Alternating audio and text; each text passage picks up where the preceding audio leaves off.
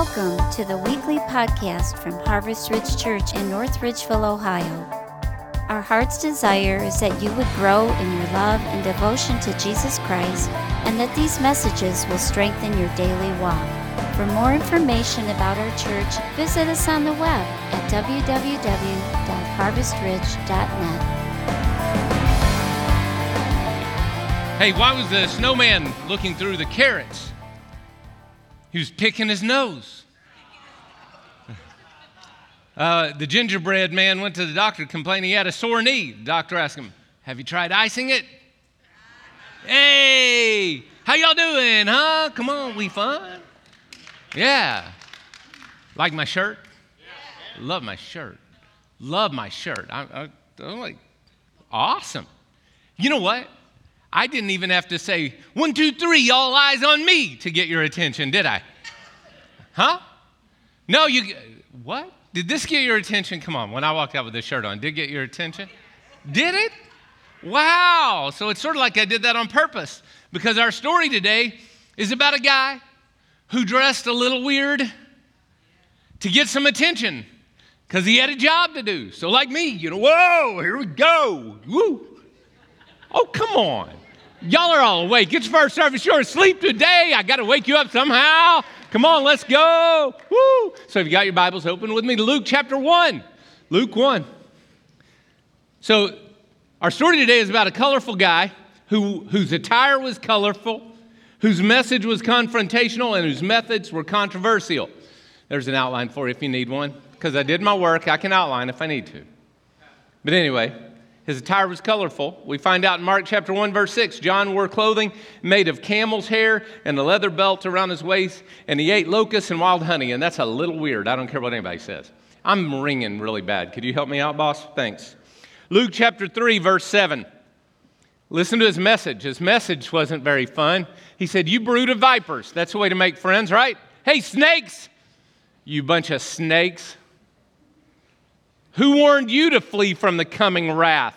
The axe is already at the root of the trees, and every tree that does not produce fruit will be cut down and thrown into the fire of hell." Fun message, huh? Confrontational. How about this one? His methods were controversial.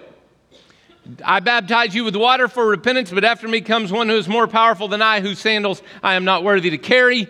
He will baptize you in the Holy Spirit and fire." Why was this so controversial? Because he was baptizing Jews. I didn't know if you knew that, but up to that time, they baptized Gentiles. Why did they baptize Gentiles? If you wanted to convert to Judaism and you were a Gentile, they made you go through a rite of circumcision, and they made you go through a baptism process where they would put you in water and wash your dirty Gentileness off of you. I'm just sharing the way it is. So do you know what happened? John showed up and said, "Oh, you want to think other people are dirty? You're just as dirty. You got to be baptized and washed clean too. You're just as bad as those filthy Gentiles you hate." Whoa, that's a confrontational message, isn't it? All right, I'm just saying. From that last verse, we know that John had a job. His job was to prepare the way for Jesus. He said in John 1:31, "The reason I came baptizing with water is that he might be revealed to Israel." And there are a couple of lines John said that spoke to my heart. This is all introductory, and then what I want to do is I've got a plan for today, but these are lines from John the Baptist story that speak to me. You ready for this? John 3:27. "A person can receive only what has been given to them from heaven."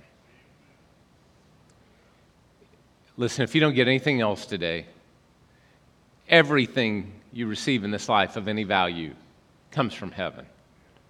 A man can receive, a woman can receive only what's given to him from heaven. And God's got plenty to give you. And then my favorite one of John 3:30. "He must be greater, I must be less." So, do y'all mind if I take this off? Because I'm getting hot. Please? Wow. Thanks, guys. Appreciate it. I think I may hang it up over. Oh, thank you, sir. Appreciate that. You're a good man. I don't care what your wife says about you. All right. This is back to me now. Ha. plain black, a little more comfortable. I've been praying about what God wants to do with us as a church. Attendance is up here at Harvest Ridge. I'm not sure if you recognize that. Attendance is up. Attendance is actually about the highest we've ever had in November. Giving's up. Attendance is up. Everything's up and to the right, the way I like it, right? I like my bar graph to go up and to the right. For you guys, up and to the right, okay? I like that. I like it. That's how I like things to run. The last couple of months, though, I've been disturbed. My spirit has been disturbed because I don't care about numbers. I don't care about nickels and noses. You know what I care about? Disciples.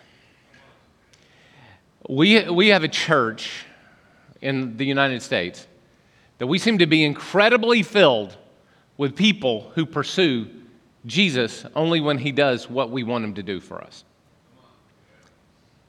And I am disturbed by that. So you're probably going to hear this next year some confrontational John the Baptist type stuff. Because I want you to become a disciple of Jesus, not a follower of Jesus. There's a difference. Lots of people follow Jesus. I follow lots of people on Facebook and Instagram, right? But I'm friends with very few. And I'm committed to even fewer than that. And I want Jesus to move from the place of somebody you follow occasionally and listen to a little bit to the preeminent voice and role in your life. And for 2023, I'm going to be pushing us to move beyond the comfortable into full commitment to Jesus. If we want to raise children that will survive in this world we live in right now, we're going to have to, we adults are going to have to show them how to live for Jesus more than just when it's convenient and comfortable. We're going to have to embrace sacrifice, commitment, and hearts sold out to Jesus. I don't know how to make this any clearer. So if you're easily offendable, put on your hard hat when you come in here on a regular basis, because I'm going to offend you and I'm going to push against you. And the reason is I don't want 90% commitment. I want to be all in for Jesus because I want to raise up a generation that can survive. And the only way they're going to survive, because if Jesus is something I do when it's comfortable, he will be unnecessary for the next generation. Are y'all following me? This is not, anyway, 2023, disciples probably going to be our word for 2023. I don't normally pick words for years. I'm not one of those guys. But I'm telling you, that's where God's directing my heart. So what I'm going to do today is I've been reading the Bible, believe that or not. And when I read it in the Greek, one of the words that God's been speaking to me a lot about recently is a word anagnosko. Gnosko is knowledge. Ana means up, knowledge up. Or anagnosko literally means to listen. To listen to what is, actually in the Greek it means to literally listen to what is read aloud. And one of the things I think we've got a weakness is in our churches and in our Christian lives is we become devotionette Christians, so we become Christianettes. Christianettes with devotionettes. And you know what we don't do? We don't listen to the whole counsel of God. So what I'm going to do today is a little different because the Holy Spirit's speaking to me a little different the next couple of weeks.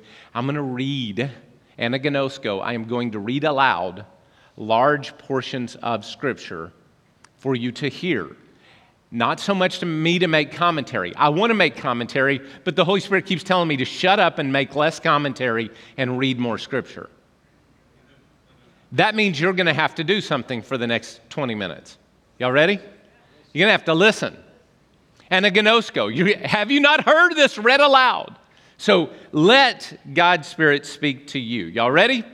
All right, good. Would you stand to your feet in honor of God's word? Luke chapter 3, and then we're going to go, if you got a Bible, Luke 1. We're just going to read through large portions of Luke 1. But our text today, I picked it from Luke 3 because we're talking about John the Baptist and his advent is coming as a part of the Christmas story. I realized that a lot of us, we know the Charlie Brown version of Christmas, but we haven't heard the whole thing. So I want to give you the whole thing. Y'all ready?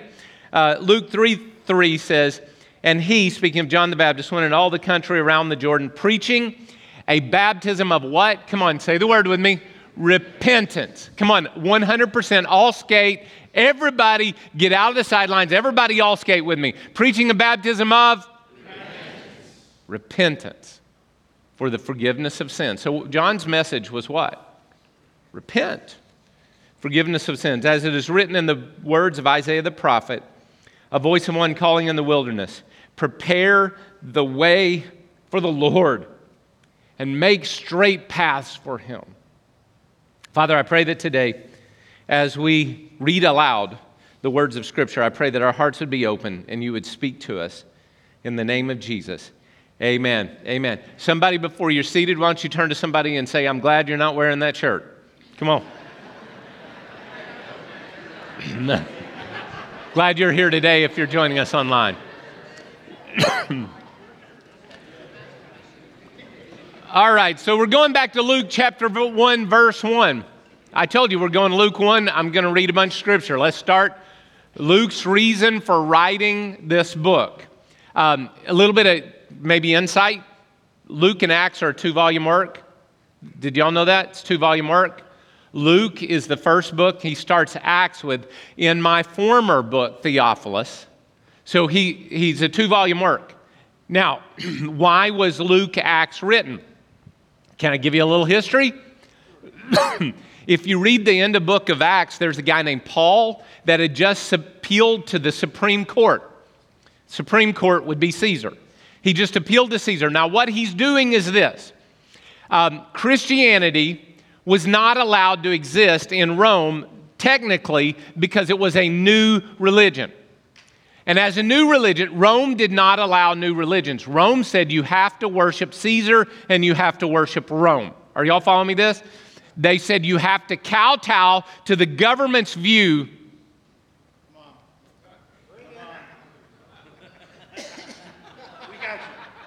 Are y'all here? We got to kowtow to our culture's view of how we think about everything. Well, Paul was saying, no.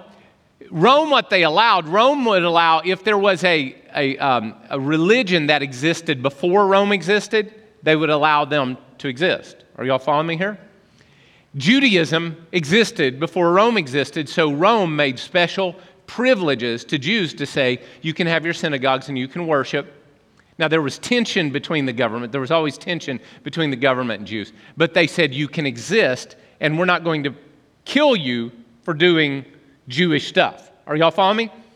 So what Paul is appealing to Caesar for is to say, hey guys, Christianity, this following of Jesus, is not a separate religion. We are actually the fulfillment of Judaism. Are y'all following me here? So he writes this letter. Well, he hires out Luke and Theophilus probably paid for it, or however it is. Anyway, they write a court brief, because if you're going to go to the Supreme Court, wouldn't you want a court brief in your hand to explain what your arguments are? So they write a court brief to take into Caesar, so before they have Paul's big trial to determine whether Christianity is the fulfillment of Judaism or some new religion, they have this court brief to lay out about the origins of Jesus and the origins of the church and how they are the fulfillment. Are y'all following this? Okay, that's why we have these books. So it's a document intended for a purpose, and it's written for a purpose. So let's look at it. Many have undertaken to draw up an account of the things that have been fulfilled among us, just as they were handed down to us. So you notice the very beginning language is, we didn't make this up. This is a part of a bigger story. Man, hopefully when I explain stuff like this, when you read the Bible, it will make more sense to you. All right, just as they were handed down to us by those who from the first were eyewitnesses and servants of the word. With this in mind, since I myself have carefully investigated everything from the beginning, I decided to write an orderly account for you, most excellent Theophilus, so that you may know the certainty of the things you have been taught. So then he goes into John's story, so he picks up. By the way, the reason John the Baptist is so important is the Old Testament Malachi ends with the promise that a person like Elijah will come and he will turn the hearts of the fathers to the children and hearts of the children to their fathers, or else God's going to come and strike the land with a curse. So John the Baptist is the last prophecy in the Old Testament, and we pick up with John the Baptist in this New Testament story. John chapter 1, verse 5, the story of John the Baptist starts with, in the time of Herod, king of Judea, there was a priest named Zechariah who belonged to the priestly division of Abijah. Now, his wife, Elizabeth, was a descendant of Aaron. So this roots both of them in what? Come on. Judaism, strongly in Judaism. Now, both of them were righteous. And the sight of God and observing all the Lord's commands, rooting it back to the law, and decrees, how did they do it? Come on. All right. But they were childless because Elizabeth was not able to conceive and they were both very old. Story goes like this. If you don't understand those days, they didn't have a Social Security system. Without a Social Security system, with no retirement system, no 401ks, what was your only retirement? Your kids. Okay? Your kids were. They're the ones that take care of you. Come on, those of us that are getting to the age that our parents are older, there is definite work to be done even now by kids to take care of parents, correct? All right. Some of you aren't there yet. Those of you that are know exactly what I'm talking about. All right, so it was considered cursed if you didn't have kids to take care of you. So everybody would look at Elizabeth and Zechariah and say, these people are cursed. God doesn't love them. If he loved them, he would take care of them, and they can't have kids. And that's actually the view that's going on in this story. But are these people cursed?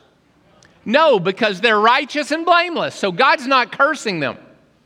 And there is a real message for you and I. Can we just stop for a second? Can we think about this? There's some of you, because you don't have what you prayed for, what you asked for, what you expect, and what you think is right, you think God has ignored you, and you even sometimes question his existence. I've been there and done that. Come on. Anybody else honest enough to say you've been there and done that? Okay. All right, good. And what we want to do is we want to somehow push this off on God, that God doesn't exist, or I've done something wrong, or blah, blah, blah, and blee, blee, blee, and we make all these excuses. And what I want to show you from this passage is very clearly that these guys did the right thing and they didn't get the right results because it wasn't the right time. It wasn't the right time yet. Jeremy Camp puts it this way. The story's not over yet. Come on, God's still writing the story. And if you'll remain faithful like they did, the time will come where God will give you better than you expect. Maybe God's not punishing you by keeping you from the thing you long for.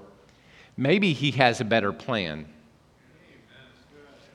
Because if they had had a kid like everybody else, it wouldn't have been so special that people would have listened to John the Baptist. I don't think you got that. If they had had it like everybody else, it wouldn't have been so special. But God had a better plan. So he's not punishing you. He has a better plan. And what if your calling is to wait and be faithful? What if your calling isn't, I pray and God gives the answer every time? What if your calling is to wait and be faithful? Will you still be righteous? Will you still be blameless? So the story continues. Luke chapter 1, verse 8. Once when Zechariah's division was on duty and he was serving as a priest before God. So this only happens, guys. There were thousands of priests. This only happens occasionally. You have to understand, there are literally tens of thousands of priests in Israel at this time. And Zechariah, his clan gets chosen to show up in Israel to be the priest for the month. And notice what happened. He was on duty and he was serving as priest before God. He was chosen by lot. Out of the thousands that were there, he was chosen by lot. So this is a rare day. Come on, this is a red letter day in his life. He was chosen by lot, according to the custom of the priesthood, to go into the temple of the Lord and to burn the incense in the Holy of Holies. And nobody else is allowed in there, and he gets to walk in. Big day. And while the time for burning of incense came, all the assembled worshipers were praying outside because they're not allowed in. Then an angel of the Lord appeared to him, standing at the right side of the altar of incense. And when Zechariah saw him, he was startled and gripped with fear.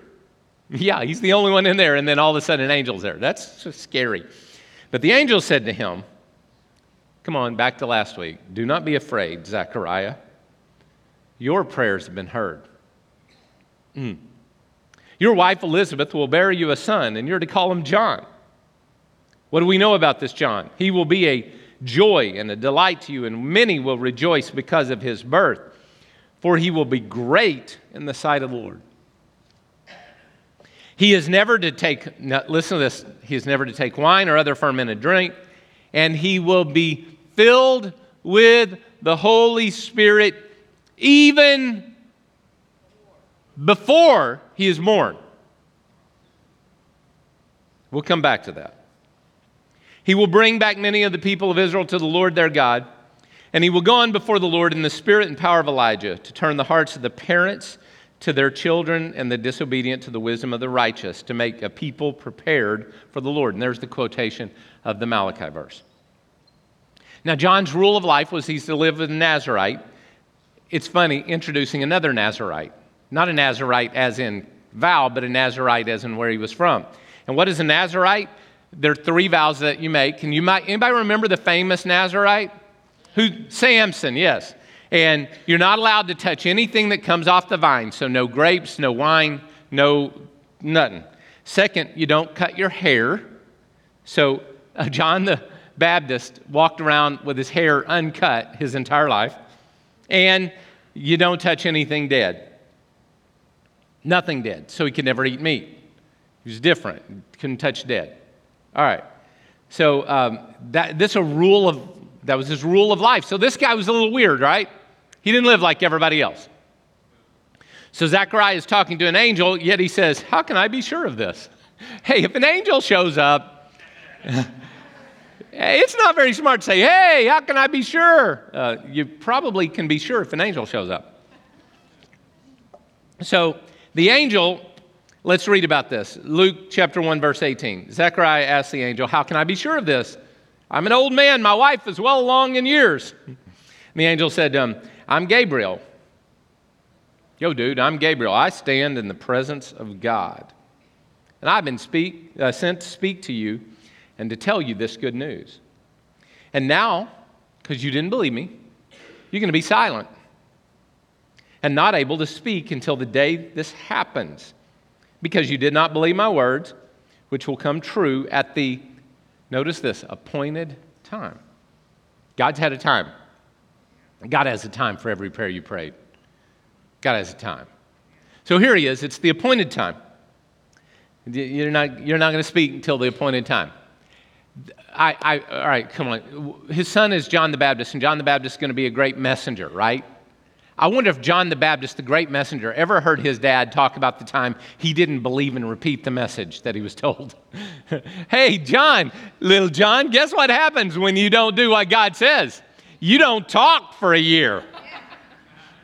Hey, John, Mr. Messenger, when God says it, I wonder if mom and dad's stories ever had an effect on little John. Listen to me, parents. I'm going to encourage you to go deeper in Jesus. I'm going to encourage you to go all in with every part of your life. And those struggles and those issues you're facing, I want you to share those stories with your kids, because as you share your struggles of faith, they will learn how to overcome their struggles. I don't know where we got this idea that faith is personal and private and I don't ever talk about it. Wherever you got that idea, it was not from God, not from the Bible, and not from anybody that's sane. Luke 1:21. So this happens a little later. Meanwhile, here it is. Meanwhile, the people were waiting for Zechariah and wondered why he stayed so long in the temple. When he came out, he could not speak to them. And they realized something happened. He's seen a vision in the temple, for he kept making signs to them, but could not speak. Just want to tell you, God still does miracles. And because of that, I want to show you a real quick miracle video, something that just happened around here. We got a miracle that just happened, and just like God does miracles for John the Baptist and Zechariah and Elizabeth, God does miracles here. Show that video. A few weeks ago, Pastor Crow told us that we were going to have a prayer tunnel at the front of the church where all the prayers were standing in rows across from each other, and the individuals who needed prayer would walk through, and any one of those prayers would be able to pray for us.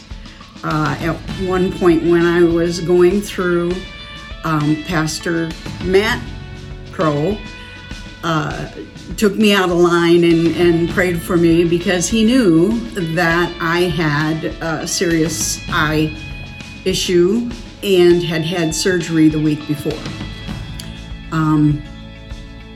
So then after he was done praying, I continued on through the prayer tunnel, and Pastor Crow anointed my forehead with oil, and I was elated inside. I could feel the Spirit moving. The next day, I went to my regular family doctor and found out that my blood sugar was normal, and that's not the way that it is. Normally I take a shot and pills.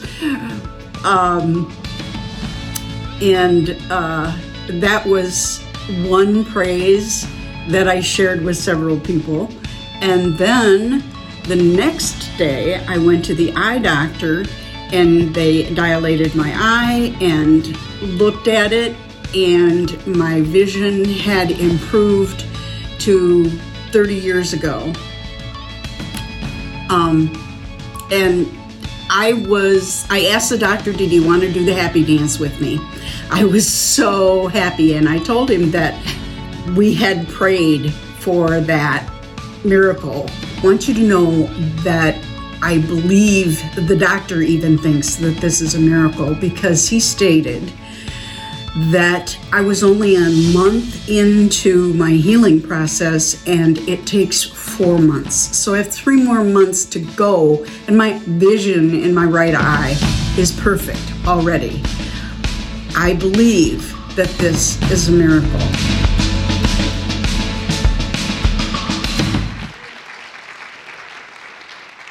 God still does miracles, right? Amen. All right, so what happened? Elizabeth now, we read about it 1:23. When the time of his service was completed, he returned home. And after his wife Elizabeth became pregnant, for 5 months remained in seclusion, he said, "The Lord has done this for me, and these days he has shown his favor and taken away my disgrace from among the people." I wonder why she waited 5 months. You know, one of the things we did when my wife got pregnant with all of our kids, we would wait for a while because we didn't want to have to go through the public issues if there was a death of a child in the womb. There's a pain of losing a child, and I'm sure she had probably experienced that before, which is why she waited. So Luke 1:41, when Elizabeth heard Mary's greeting, so I've skipped down a little bit. Now Mary, I skipped Mary's story, but Mary now has Jesus in her womb, and Mary goes to meet Elizabeth, and it says, when Elizabeth heard Mary's greeting, The baby leaped in her womb, and Elizabeth was filled with the Holy Spirit. In a loud voice she exclaimed, "Blessed are you among women, and blessed is the child you will bear." So Elizabeth was filled with the Holy Spirit when Jesus in the womb, are y'all following this? In the womb of Mary, the greeting and the presence of Jesus caused Elizabeth to be filled with the Holy Spirit. And by the way, it was prophesied in advance that the baby would be filled with the Holy Spirit because the baby leapt in the womb. So here's the baby, John the Baptist in the womb, filled with the Holy Spirit. He's jumping around. Mom gets filled with the Holy Spirit. Hold on. If babies can be filled with the Holy Spirit in the womb, maybe we ought not kill them there. Come on. Preach that. I find it amazing that after the last election, the highest moral value of literally half of our culture was their right to kill a child.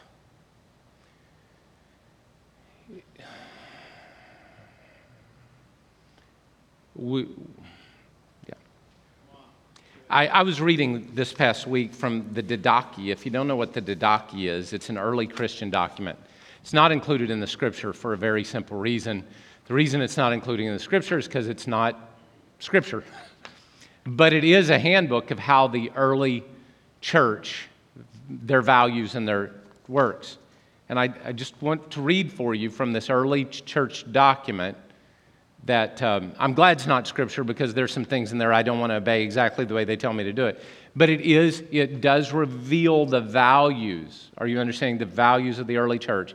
Written probably between 100 and 200 AD. And it says this: "You shall not murder a child by abortion or kill that which is begotten."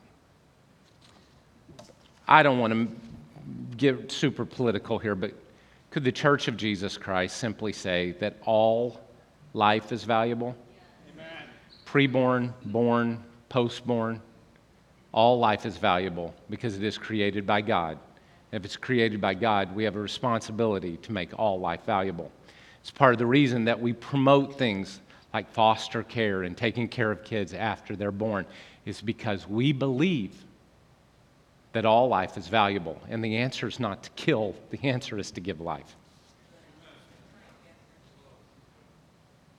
And if that offends you, good. You probably should be offended. If God fills them with the Holy Spirit, please don't kill them. All right. The naming of John. Luke chapter 1, verse 57. When it was time for Elizabeth to have her baby, she gave birth to a son. Her neighbors and relatives heard that the Lord had shown her great mercy, and they shared her joy. On the 8th day, they came to circumcise the child, and they were going to name him after his father, Zechariah, but his mother spoke him and said, "No, he's to be called John." They said, "There's no one among your relatives who has that name." And they made signs to his father to find out what he would like to name the child. And he asked for a writing tablet, and to everyone's astonishment, he wrote, "His name is John." And immediately upon this act of obedience, immediately his mouth was open and his tongue set free. And he began to speak, praising God. And all the neighbors were filled with awe. And throughout the hill country of Judea, people were talking about all these things. Everyone who heard this wondered about it, asking, "What then is this child going to be? For the Lord's hand was with him." So Dad then gets filled with the Holy Spirit and begins to speak. I tell you what, I'm just going to skip that. I'm going to go then to John's message, all right? Because I want to end this way. John's message was a message of repent. His message was a message of repent. And what does repent mean? It means if you're going this way, you literally turn around. I repent that I'm going this way, and I turn and go this way. And I use the example that if you get on the turnpike out here and you want to go to, say, Toledo, but you're heading east, you will never get to Toledo, right? Because Toledo's west. So one day, my son was doing this. He was on the turnpike, and he was going the wrong way, and he was supposed to be that way, and he was going this way. And he said, "Dad, I don't see the exit." And I said, "Where are you at?" And he told me, "I'm at Sandusky." And I'm like, you have to repent. You have to turn around and go the other direction if you want to get to where you're supposed to go. And that's what repentance means. It means to literally hear the rebuke that you're wrong and turn around. So last week, someone sent me a prophecy, all right? I don't get these often, but somebody sent me an email, and these were words of a prophecy to our church. I normally wouldn't do this, but they started their email with, in Amos chapter 6, and I had just read that morning in my devotions, come on, of all the places in the Bible, I had just read Amos chapter 6. So it caught my attention. I paid a little closer attention to the words of this prophecy because it started with, woe to you who are complacent. Woe to you who are complacent. God had dealt with me from Amos 6. He dealt with this person from Amos 6. So it says, woe to you who are complacent in Zion who feel secure. You lie on beds adorned with ivory, and you lounge on couches. You dine in choice lands and fattened calves. You strum away on your harps like David and improvise on musical instruments. In other words, you have 92.7 going all the time, and you worship Jesus all the time. You drink wine by the bowlful and use the finest lotions, but you do not grieve over the ruin, the sins of God's people. All right, so here's the prophetic word. Can I read it to you? Have I set it up that I think God might have been talking? Maybe? Can we listen? You wicked, godless people, like ignorant sheep, you line yourselves up for the slaughter. God says, I long to shield you from the arrows of the enemy, but you despise me and turn your face from me. Now, my church used to go to war for me, but now she won't even acknowledge me for fear of what others may think. Did I not suffer and die at your own hands to set you free? Did not the apostles suffer imprisonment, torture, and death for the same truth? You're a cowardly people. You see, you ravenously seek to build the good life for yourselves, your material wealth, your recognition, your status, your experiences. But do not all those good things come from God? You should seek me instead, and you will be filled. And then one final. My church is in bed with the deceiver. My precious bride has broken our covenant, yet, like a good husband, I will soften my heart towards her at the cries of repentance. I will shield and cover her once more as our covenant demands. I got to thinking about the seriousness of these words, and I thought, this is a little heavy, so I need to lighten this up a little bit. So I want to show you how many of us respond to such harsh words of repentance. We're like, yeah, I see a little bit of that. I'd like to do something about it. But we're a little disoriented by the world we live in. And being a little disoriented, well, this is what we look like. So I got a video of how the church looks when we hear a cry to repentance. One full season of baseball as a kid, I got one hit. Okay. Go! Go! Go! It's time! It's time! It's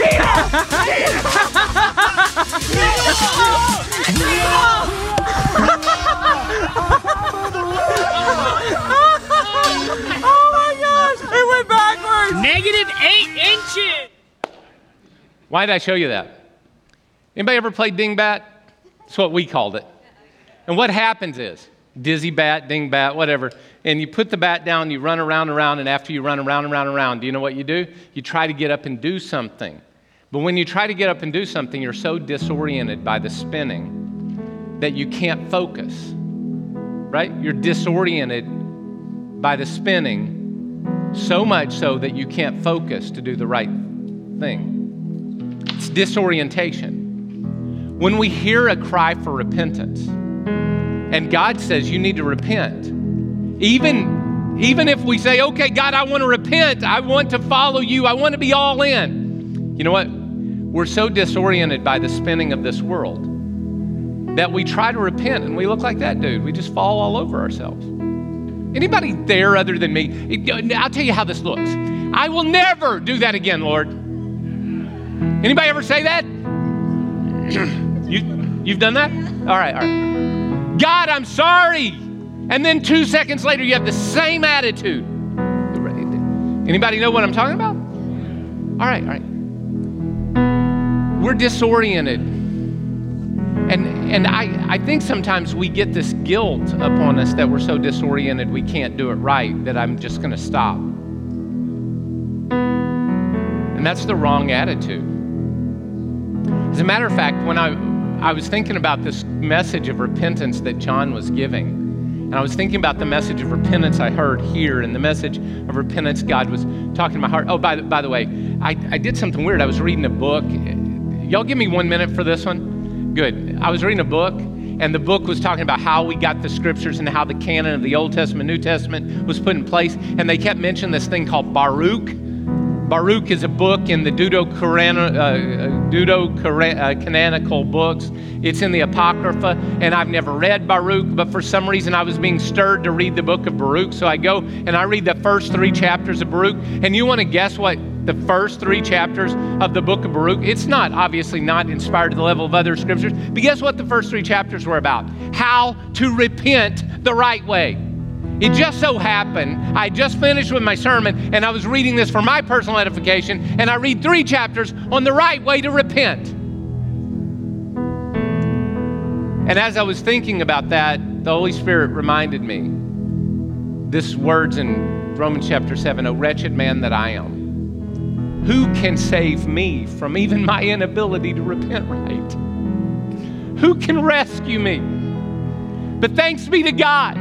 It's through Christ Jesus our Lord. Even when I don't get it right, He's always right. Even when I try to repent and I look silly like that and I hit negatives because I'm so disoriented by the world. If I will respond to the Holy Spirit and repent, God will do through Christ what I could not do on my own. Isn't that the message? It is by grace you are saved. Ephesians says, can you get the next slide? It is by grace you have been saved through faith. This is not of yourself. It is a gift of God, not by works, so that none of you should be able to boast. You can't even repent right, which means that you need God all the more. And the more you depend on Jesus Christ, the more He makes right what you do wrong. And you'll find yourself becoming more and more in love with Him, which is the key to holiness and righteousness. I'm not really sure that I'm conveying this right, but I want to encourage you today. Even when you're a goof up after being a goof up after being a goof up after being a goof up after being a goof up after being a goof up, and the Holy Spirit nudges you to repent, and you're so dizzy you can't even hit the repentance ball, you do it anyway. Because when you do, and you try to turn back to Him, Jesus does what you can't do. He does it for you. And that is why we come to the moment of communion.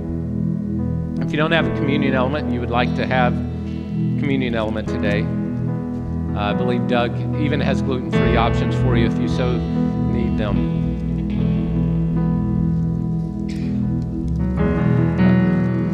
I think about the last time I tried to receive communion, I could not get the elements out. Couldn't do it. Because even when I wanted to do right, I couldn't do right. Anybody ever been there? Like communion, you're like, I'm going to be damned by God if I take communion the way I've lived. No. The Bible says the only time we're judged is when we eat and drink in an unworthy manner. Not unworthily, all of us are unworthy, but an unworthy manner means that you're doing it disrespectfully. Repentance, the one thing I would say to you, even if you go to repent and you're like so dizzy, you're falling everywhere, it's not an unworthy manner if you're trying. The only time I have issues is when you quit and make excuses for your sin. Okay? So I'd like everybody to bow your heads with me. This morning I'd like to say a quick prayer in just a second. But before we do that, I want to ask you a question. Are you in the room and you're not committed to Jesus, and today you need to become committed to Jesus? You're not committed to Him. Today you need to. You're not committed. You're still wrestling back and forth and you're 80% in. You're 20% in. I don't know where you are. You need to become committed to Jesus. You need to repent and turn to Him, even if you do it wrong. Today's your day to be all committed. All committed. And I so bad want to do the raise your hand, but I can't do that. I'm going to invite you to do something different. If you're not all in and you need to go all in and God is talking to you, today is your day to repent and to trust Him. I want you to stand to your feet around this room. If that's you, stand to your feet. God is calling you right now. You know exactly what He's calling you to do. And if He's calling you to stand, you need to get on your feet right now.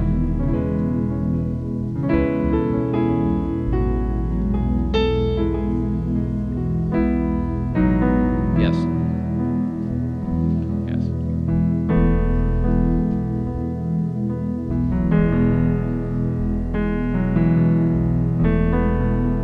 God just heard the prayer of your action. The prayer of your action is greater than the prayers of your mouth or your mind. But the prayer of your action was heard on high. He is taking your repentance and turning it to new life in the name of Jesus. I'm going to ask everybody to stand now. Can we do this together? Let's take the bread. And we thank you, Father, for the holy vine of David, thy servant, which you made known to us through Jesus, thy servant. To thee be glory forever and ever. And even as this broken bread is scattered over the hills and was gathered together to become one, so let your church be gathered together from the ends of the earth into your kingdom to be one as you are one. Amen. Let us partake together.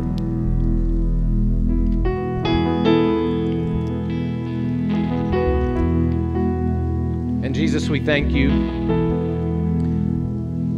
Our Father, we thank you for the life and knowledge which you made known to us by Jesus, your servant.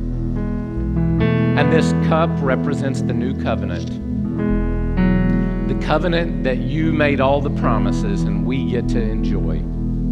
The covenant that is by grace through faith. And we participate and celebrate your goodness to us. Amen. Let's partake together.